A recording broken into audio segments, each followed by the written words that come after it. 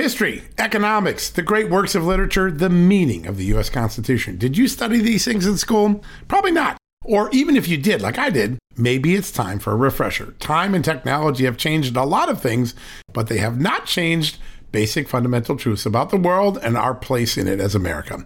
That's why I'm so excited that Hillsdale College is offering more than 40 free online courses in the most important and enduring subject. You can learn about the works of C.S. Lewis, the stories in the book of Genesis, the meaning of the U.S. Constitution, the rise and fall of the Roman Republic, or the history of the ancient Christian church with Hillsdale College's online courses, all available for free. That's right, you heard me, for free. You don't get anything free in the Biden economy today. I personally recommend you sign up for the American Citizenship and Its Decline. It's with my good friend, the great historian, Victor Davis Hanson. In this 8-lecture course, VDH, as I like to call him, explores the history of citizenship in the West and the threats it faces today. Threats like the erosion of the middle class, the disappearance of our borders, the growth of an unaccountable deep state, and the rise of globalist organizations. The course is self-paced so that you can start whenever and wherever. So start your free course, American Citizenship and Its Decline, with my good friend, Victor Davis Hanson, today. How do you do that? Go right now to hillsdale.edu/justnews to start. It's free and it's easy to get started, and it's an easy URL to remember. All you got to do, go to hillsdale.edu/justnews. One more time, hillsdale.edu/justnews.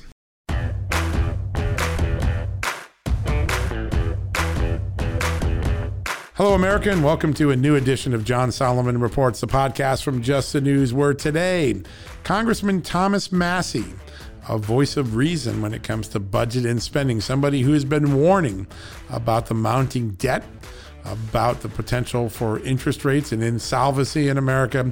He's here to join us as the national debt is about to tip over to $28 trillion, and in over a 12-month period, the United States, if the new COVID bill is passed by the House Democrats and gets signed into law, the one-year spending for U.S. government will have reached $7 trillion in 1 year.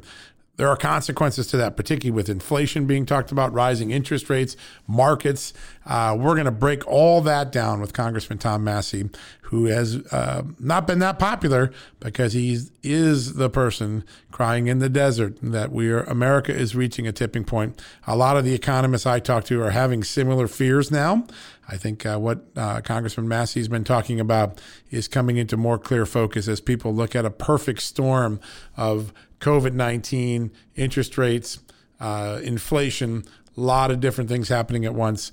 And we're going to have the congressman here for the whole show to really delve into what's going on, what's in the COVID bill that is problematic, and how do we get anyone in America to pay attention to this, because it seems as though most people are numb to the billions have become trillions. They're numb to that. They're numb to the wasteful examples of spending like we highlight every day with the Golden Horseshoe Award every week here at Just the News.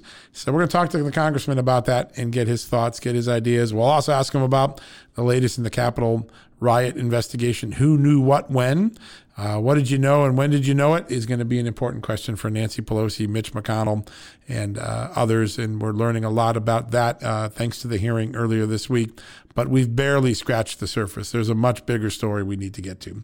And then we're going to go a quick commercial break now. When we come back, before we get to Congressman Thomas Massie, I want to break down the scoop that I promised you that we would deliver. It went up this morning. It's a big one. For those of you who have followed all of my Russia collusion reporting and the abuses inside the FBI, this one is the big one. This one is probably one of the top 3 most important documents I've obtained over the 4-year journey of trying to tell the American people the truth about what went on with Russia. So we're going to go to a quick commercial break. When we come back, before we get to Congressman Thomas Massie of the great state of Kentucky, a quick tutorial on what we learned in the FBI documents. Back in a second. Folks, financial experts thought we were in the clear. They were anticipating around 6 rate cuts by the Fed this year, and then the inflation data came out higher than expected again, just like we've been predicting. Friends, this isn't going away anytime soon. It can't. The U.S. is $34+ trillion in the hole, and yet we keep printing money, which pushes the prices you pay every day even higher, whether it's at the grocery cart or at the gas store. So You can either bury your head in the sand or you can do something about it. Diversify a portion of your savings into gold with Birch Gold Group. Gold is your hedge against inflation, and Birch Gold makes it easy to own. They will help you convert an existing IRA or 401k into a tax-sheltered IRA in gold, and you don't pay a penny out of pocket. All you got to do to get started, text Just News to 989898 and get your free info kit on gold. Then talk to a precious metal specialist on how to protect your savings from persistent inflation. The way to do it with gold. All you got to do to get started on that journey with my good friends who I trust more than anyone at Birch Gold Group, text Just News to 989898 right now. All right, folks, welcome back from the commercial break. And as I said, in a couple of minutes, Congressman Thomas Massie of Kentucky, a really fun interview, always colorful, always energetic, and so impassioned about an issue that most Americans should be impassioned about, but we seem to be ignoring it. The federal deficit, the federal debt, America reaching a tipping point as we amass what is now a $28 trillion national debt, larger or almost as large as the entire American economy. And we're about to tack on 1.9 trillion more to that. There are consequences, and I want to talk to Congressman Thomas Massie about that. He has been the leading voice on this. It used to be Republicans worried about these things, but much of the Republican Party today doesn't even talk about debt or fiscal responsibility or cutting spending or cutting government. It is a crisis on the horizon that's going to catch up to us one day, probably sooner than we know. All right. So I told you yesterday that we would have an exclusive story, and we have delivered. Overnight, I broke this story. If you go to the Just the News website, go to the top of the website, you'll see this headline. Once secret FBI informant reports reveal wider-ranging operation to spy on Trump campaign.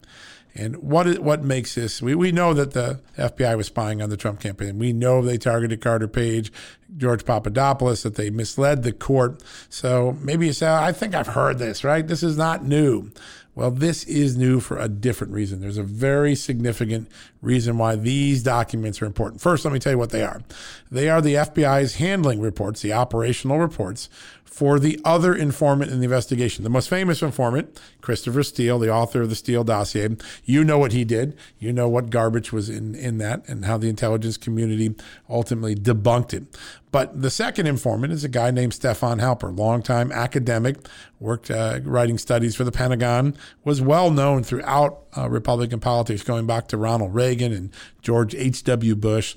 And the FBI was using him as an informant for years, and they brought him into the Russia case. And one of the things they did that we know already, not new, they ran him up against Carter Page and recorded Carter Page secretly. They ran him up against George Papadopoulos. And in both instances, the tape recordings, the transcripts, the work of Stefan Halper actually unveiled or gave to the FBI evidence of innocence, evidence that what the FBI thought about Russia collusion was wrong. All right, so we've known that part about Stefan Halper because of my recent reporting. What we didn't know was that Stefan Halper was being asked to look at a lot of other Trump officials, Michael Flynn, Paul Manafort, Peter Navarro, among the names that show up in these handling reports. Why is that significant? Well, they weren't targets at the time. And also another guy that did a lot of foreign policy advising and worked with Papadopoulos and Carter Page, a guy named Sam Clovis. So that means that the dragnet that the FBI was casting to try to find Trump-Russia collusion, which, by the way, never existed, that it was wider than the predicated documents, wider than the authorization that they had. But the most important of all of the sentences in these 30, 40 pages that I posted, you can read all these. You don't have to take my word for it. You shouldn't. You should go to the dig in section of my story, read the documents. But there is one passage that exceeds all passages because it has a significance. We've always been told that the FBI investigation was narrowly predicated. Did Carter Page collude with Russia by meeting with some Russians? By the way, he did meet with them. And did George Papadopoulos, was he involved in some way in the hacking of Hillary Clinton's emails? The answers are no and no. That's what we know historically now.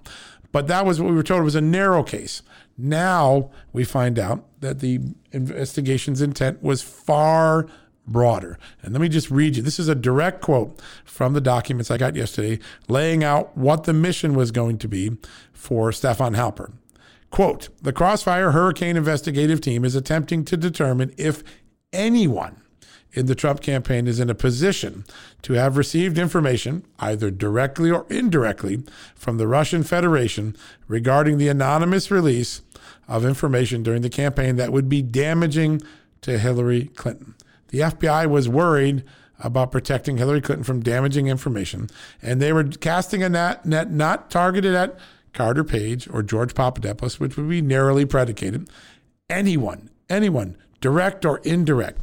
This is a giant dragnet, a giant fishnet, a giant fishing expedition. It's not what the FBI is authorized to normally do. And don't take my word for it. I reached out to Kevin Brock, the former intelligence chief of the FBI. He worked for Robert Mueller when Robert Mueller was the director long before Comey got there. He retired, but he's the guy that helped implement all of the current rules for informants, how you handle them, for undercover investigations, for FISAs. And he took a look at these documents and he said, John, what does this show? It shows that this was not a lawfully predicated investigation. That is a big deal. It means the FBI was intruding on the civil liberties of Americans without a lawful reason, lawful predicate. And they were fishing. And I think that that's what's so important about this. He describes in great detail what the rules are versus what was done. But let me just read you this quote from Kevin Brock, a sage voice. He's not a partisan, career FBI man, career G man, still does work in the intelligence community as a contractor. Important voice because he's an honest broker. He's respected by all sides. Quote, normally, when the FBI opens an investigation on a U.S. citizen, it has quite specific facts justifying an investigation of that person. But here, what the electronic communications that you have are saying is that they don't know who is involved and they are just conjecturing and that someone in the Trump campaign might be in a position to receive help from Russia. You just can't open a full field investigation on conjecture. That's what Kevin Brock, the former intelligence chief of the FBI, the expert on these issues, said. Quote, he goes on, if you look at the FBI's ECs dispassionately, there is no clearly predicated basis for an investigation of U.S. citizens, so it looks instead like subterfuge to justify an open-ended inquiry. The only sane, logical explanation why the Crossfire Hurricane team would doggedly perpetuate such an unfounded investigation is political bias. The former FBI intelligence chief, the man who helped put in place the current rules designed to protect Americans from inappropriate civil liberties violations when the FBI is doing FISAs and other things, says this wasn't lawfully predicated. It was a fishing expedition. And the only reason it got extended for what turns out to be 3 years, you ready for this? He says is political bias. That's the only explanation. He clearly takes on Michael Horowitz, who claimed bias didn't affect this. But the man who implemented the rules looks at this and says, my agency was wrong. That's important. That's why this story is so important today.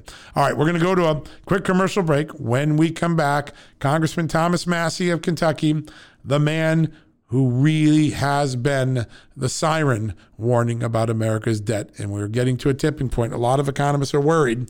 So we're going to talk to the congressman about how we got there, why we got there, what we can do about it, if anything, and is there anyone in America in leadership, in Congress, in the administration that really has a concern about this. We'll discuss all that with Congressman Thomas Massie when we get back from the commercial break. Hey folks, it's John Solomon here. Today, I want to shine a light on AMAC, an organization who's dedicated to America's seniors, but is vital for conservatives of all ages. AMAC stands out by not only advocating for senior issues, but also by pushing for conservative values that affect us all. By joining, you're not just supporting our senior citizens, you're part of a movement defending the freedoms that made this country great and to ensure that we secure our nation's future. Plus, membership brings you exclusive benefits like discounts on travel, dining, and entertainment, and of course, special insurance rates, one of the things I like. Regardless of your age, if you're driven to preserve freedom, AMAC welcomes you. This is about uniting youthful vigor with the wisdom of experience in our quest to keep this country great.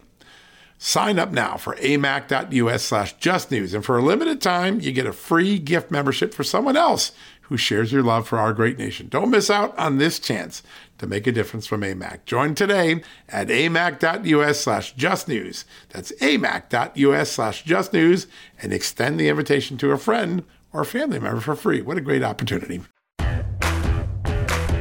All right, folks, welcome back from the commercial break. And as promised, a very special guest, someone on the front lines of not only policy, but also trying to protect our budget and our future of America from oblivion of debt. Congressman Thomas Massie joins us. Congressman, welcome to the show. Well, it's great to join you from the occupied territory of Congress. That barbed wire is gleaming today, huh? Yes, the razor wire is gleaming. Unbelievable. Yeah, it's really something. Well, I want to start in a place because you have been one of the most influential voices all throughout COVID and long before COVID, but just focusing on spending. We're 24 hours or less away from the House Democrats likely passing a $1.9 trillion COVID bill. That's on top of all the other trillions we spent last year. And I think I walked by the bus stop today, saw a Pete Peterson Foundation ad that had the debt up to $28 trillion right now. You've been really raising concerns about this. Tell us what tomorrow's vote means for the future of America when it comes to debt and spending. Well, first of all, you're right. I've been in front of this. I was that guy on March 27th. You were? CNN called the most hated man in Washington, D.C. Yep. Because I had the gall to stand up and say, if you're going to spend $2 trillion, you need to show up and vote on it.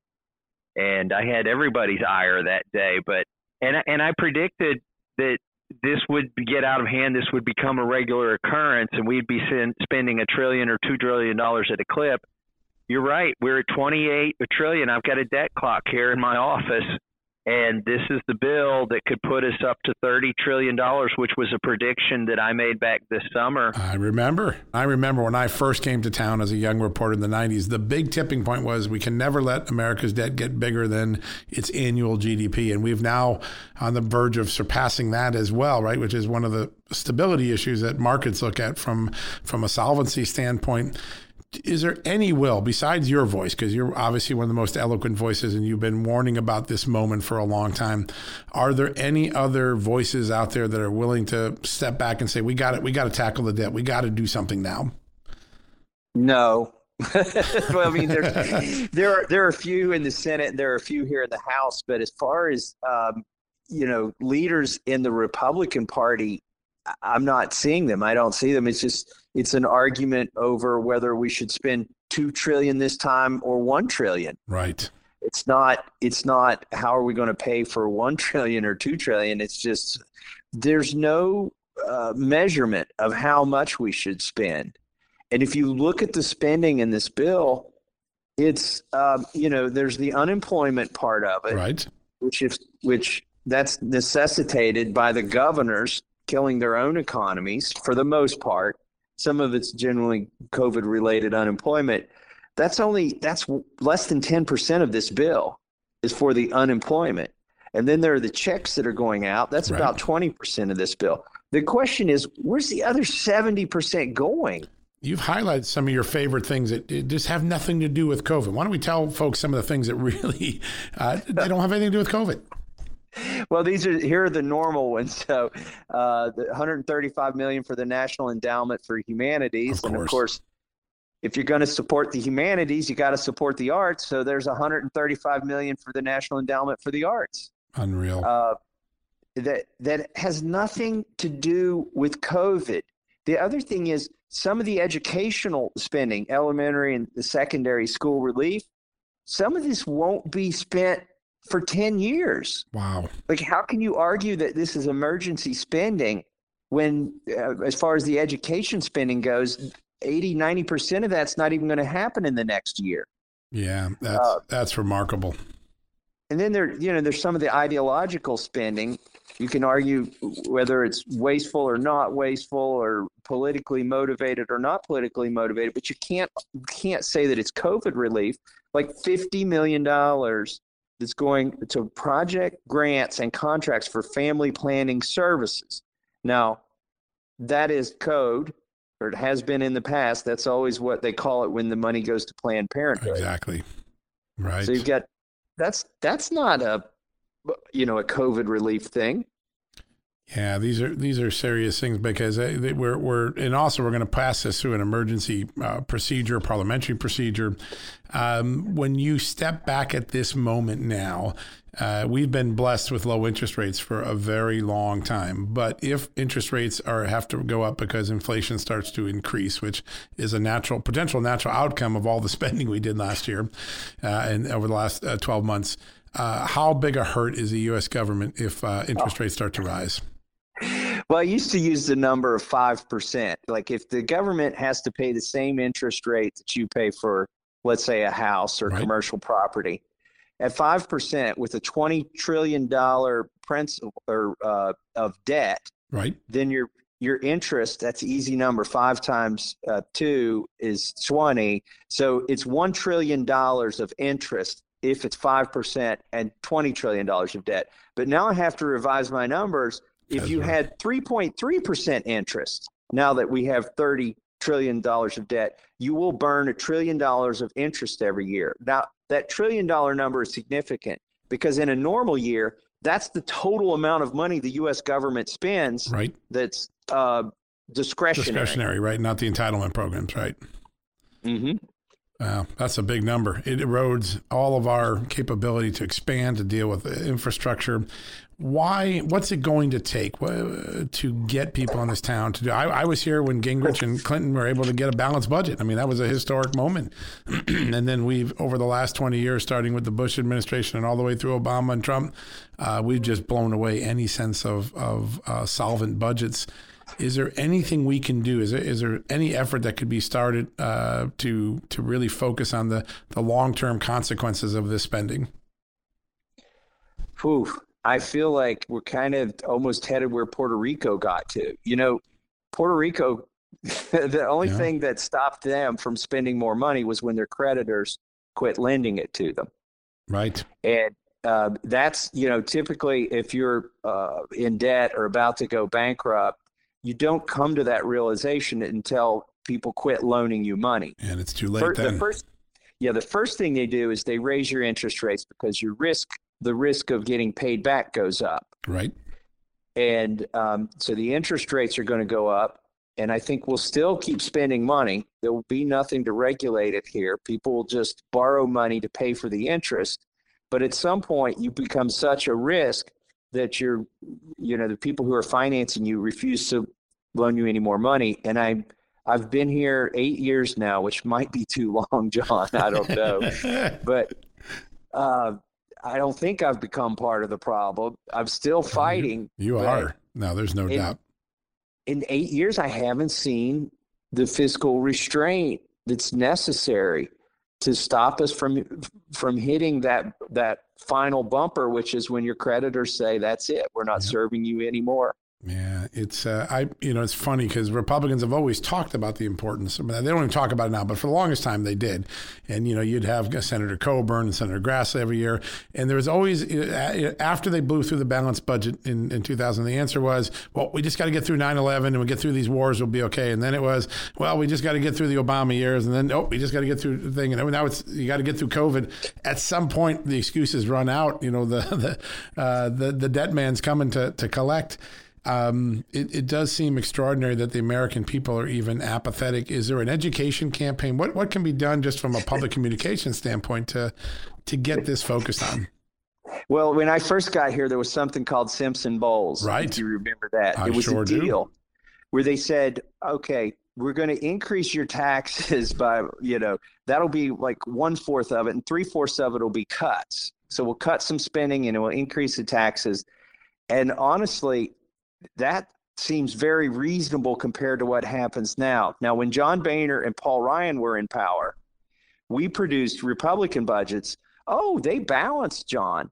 But you had to look at a 10-year window. That's right. And, right. So the budgets were 10 years. And if you looked at the first 2 years, they spent more money, not less. And it was in the third year where they started to cut spending. Now, why is the third year significant? Because every congressman can win re-election Production. before the third Yeah. year rolls around.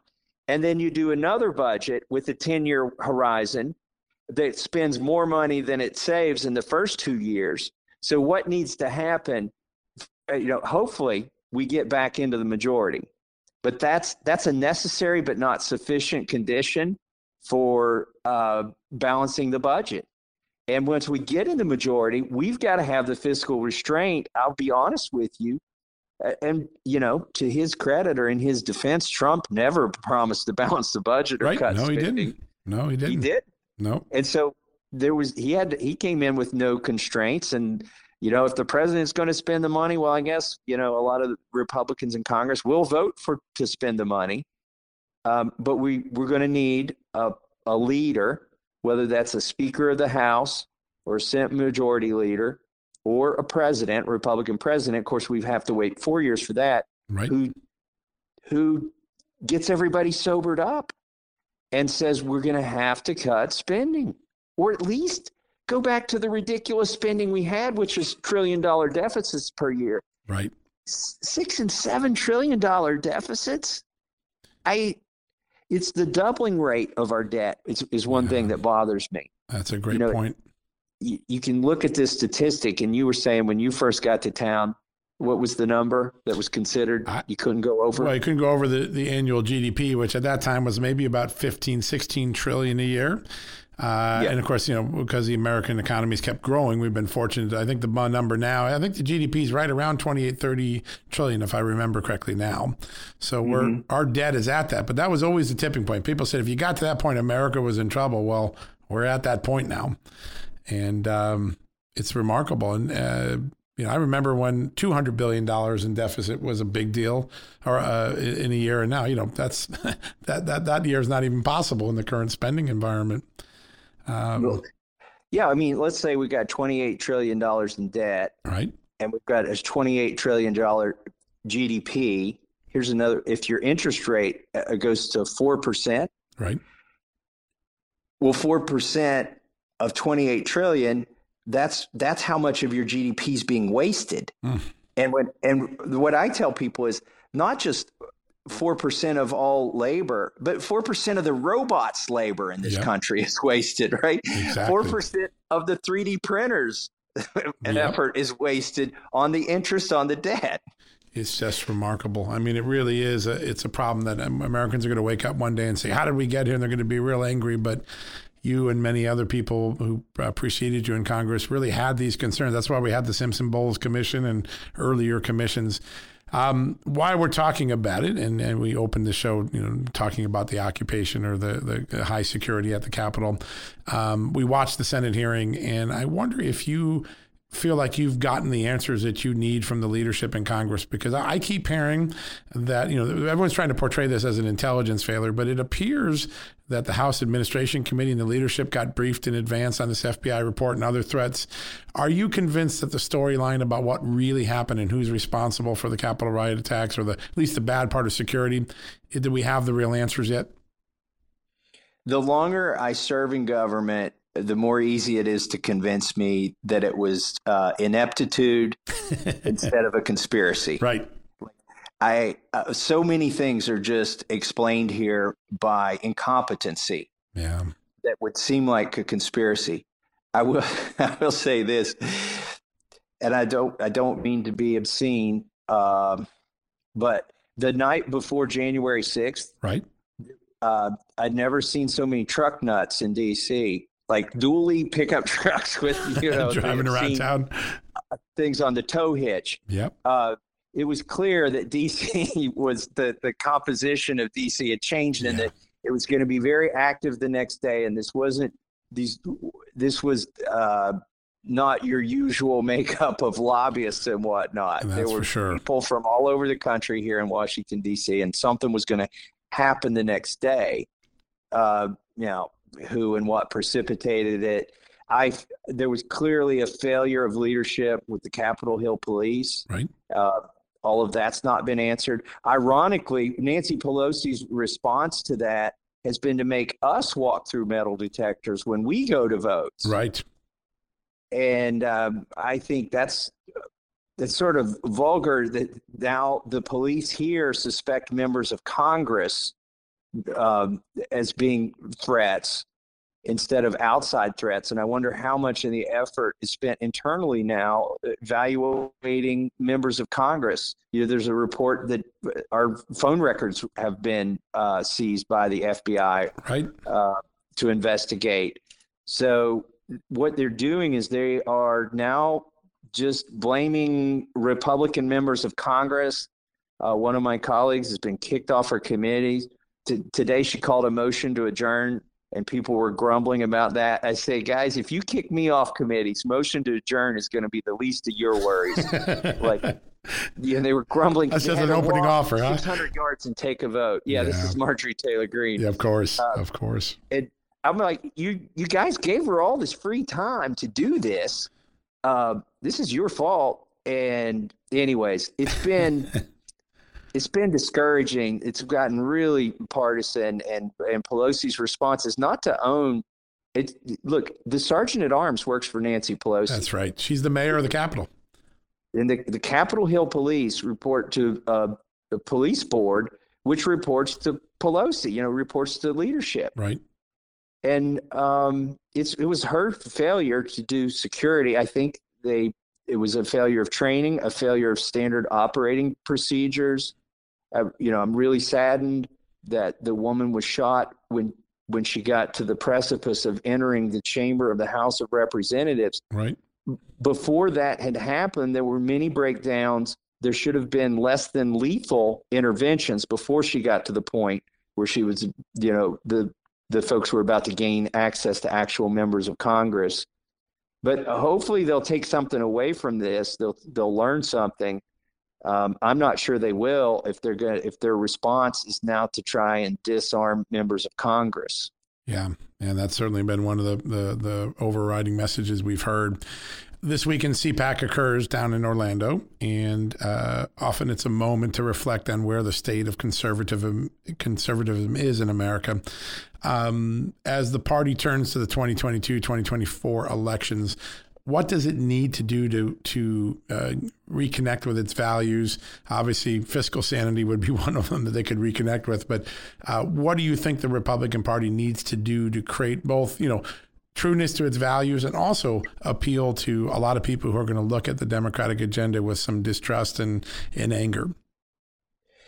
Well, it used to be the case that the Democrats could be good on a couple things, but now they've become consistently bad. They're bad on the First Amendment, for instance. Yeah. They were always bad on the Second Amendment.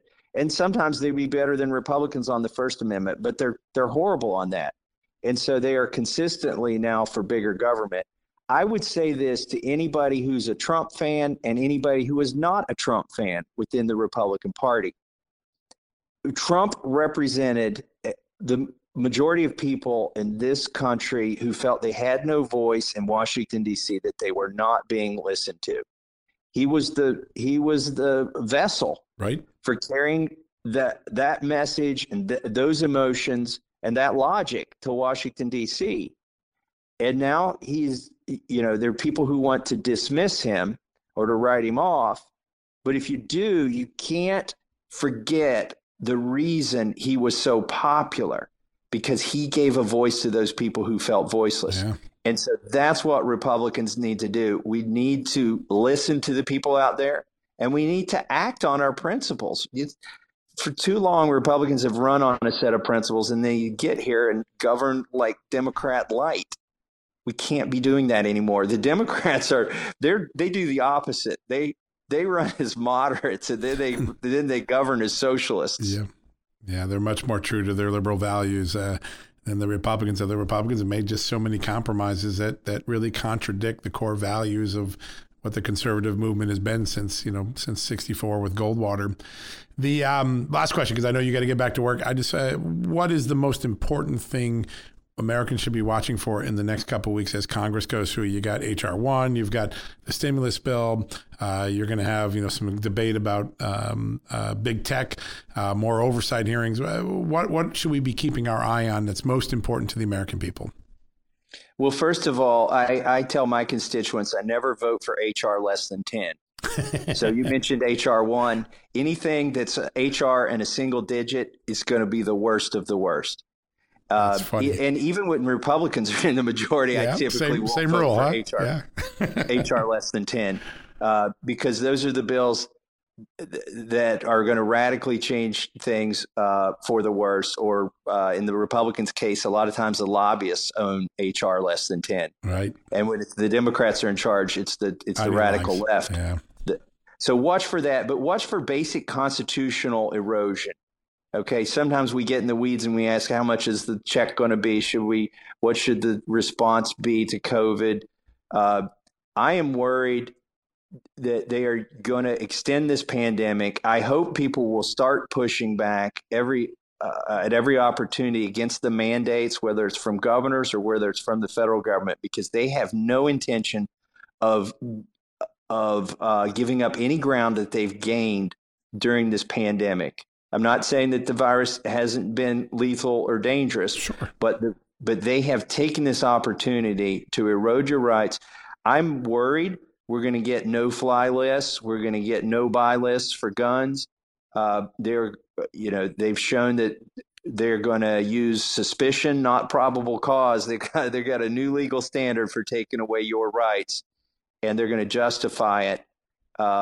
So I have a friend who said, I always thought they would take the Second Amendment first, and then they would come after the First Amendment. He said, but they're going at it in a different order that surprised me. They're taking your First Amendment and then going after the Second Amendment. They want to cancel any citizen and any legislator who is speaking about less government, because they view that as the threat. Any diminution of government is a threat to them. And every hearing that I've had here, or every committee that I'm in, is having a hearing about radical, homegrown extremists. And they're not talking about the riots this summer where post offices and federal buildings were burned down, right, and property was seized by anarchists. They're talking about the 75 million people that voted for President Trump in November. Yeah, that's you're seeing that more and more, that storyline just being extended out. It isn't just a few people at the Capitol. It's all 75 million. This is a struggle for the future of America. And there's so much that we're going to have to learn and get educated on. And Congressman, I can't thank you enough for the time you spend. You've been such an important voice on the budget, and we try to keep our eye on that ball. I know a lot of people are trying to hide that ball every day so we don't know what's going on, but we thank you for all that fiscal responsibility and for educating us. And we're going to get you back on soon to follow up and see if we've made any improvements. Well, thank you. I've got 3 tests before I vote for any bill. This bill fails all 3. Number 1, is it constitutional? Number 2, can we afford it? Number 3, is this the role of the federal government, or should we leave this to the states and local governments? And this bill that's coming up fails all 3 of those. And you can rely on me to apply that test to every bill that comes in front of me. Well, there's something that we should all pay attention to. Those are 3 common sense ideas, aren't they? They used to be common sense, and now it seems like no one uses them anymore. Yeah, thank goodness you're there. Well, Congressman, thank you so much, and we'll be checking in with you as the year goes on. Thank you again. All right. Thanks, John. Bye-bye. All righty now. All right, folks, we're going to go to a quick commercial break. When we come back, we'll wrap things up for the day. Folks, financial experts thought we were in the clear. They were anticipating around 6 rate cuts by the Fed this year, and then the inflation data came out higher than expected again, just like we've been predicting. Friends, this isn't going away anytime soon. It can't. The U.S. is $34+ trillion in the hole, and yet we keep printing money, which pushes the prices you pay every day even higher, whether it's at the grocery cart or at the gas store. So you can either bury your head in the sand or you can do something about it. Diversify a portion of your savings into gold with Birch Gold Group. Gold is your hedge against inflation, and Birch Gold makes it easy to own. They will help you convert an existing IRA or 401k into a tax-sheltered IRA in gold, and you don't pay a penny out of pocket. All you got to do to get started, text Just News to 989898 and get your free info kit on gold. Then talk to a precious metal specialist on how to protect your savings from persistent inflation. The way to do it with gold. All you got to do to get started on that journey with my good friends who I trust more than anyone at Birch Gold Group, text Just News to 989898 right now. All right, folks, that wraps up another edition of John Solomon Reports, the podcast from Just the News. We're so grateful that Congressman Massie joined us. A lot of food for thought there, very colorful interview, but also really important sentiments that used to be carried by all members of Congress. I remember when I got here in 1990 covering Washington, D.C., there were many congressmen. The famous Democrat from Wisconsin, Bill Proxmire, just as concerned about spending as Bob Dole was and as so many other people. As the years went along, there were commissions that were going to get on top of this, and we didn't. The Simpson-Bowles Commission, which we just talked about, was one of them. We had the late Senator Tom Coburn, who tragically died of cancer a couple of years ago. He used to give out an award and put out a waste book, and we focused on how much tax dollars, your hard-earned tax dollars, are wasted. Today, nobody seems to care. We do it Just the News, not only because we do interviews like the one we had with Congressman Tom Massie, but also every Sunday, Sophie Mann, my colleague, writes an article called The Golden Horseshoe that highlights one egregious example of how your hard-earned tax dollars were wasted. If you care, read that. Check that out every Sunday morning. It's important. If you care about the deficit, go back and re-listen to what Congressman Massie said. He has been the one voice in Congress that's been consistent. All right, folks, that wraps it up for the day. We'll be back tomorrow on Friday to wrap up a crazy week. Lots of things to talk about. I think we've got a surprise guest you're going to really like a lot. But until then, may God bless you. May God bless this country, as he always has. Have a wonderful night with your family and friends. And when you need that news fix, go to justthenews.com. We'll try to deliver. All right, be back with you tomorrow. Folks, financial experts thought we were in the clear. They were anticipating around 6 rate cuts by the Fed this year, and then the inflation data came out higher than expected again, just like we've been predicting. Friends, this isn't going away anytime soon. It can't. The U.S. is $34+ trillion in the hole, and yet we keep printing money, which pushes the prices you pay every day even higher, whether it's at the grocery cart or at the gas store. So you can either bury your head in the sand or you can do something about it. Diversify a portion of your savings into gold with Birch Gold Group. Gold is your hedge against inflation, and Birch Gold makes it easy to own. They will help you convert an existing IRA or 401k into a tax-sheltered IRA in gold, and you don't pay a penny out of pocket. All you got to do to get started, text Just News to 989898 and get your free info kit on gold. Then talk to a precious metal specialist on how to protect your savings from persistent inflation. The way to do it with gold. All you got to do to get started on that journey with my good friends who I trust more than anyone at Birch Gold Group, text Just News to 989898 right now.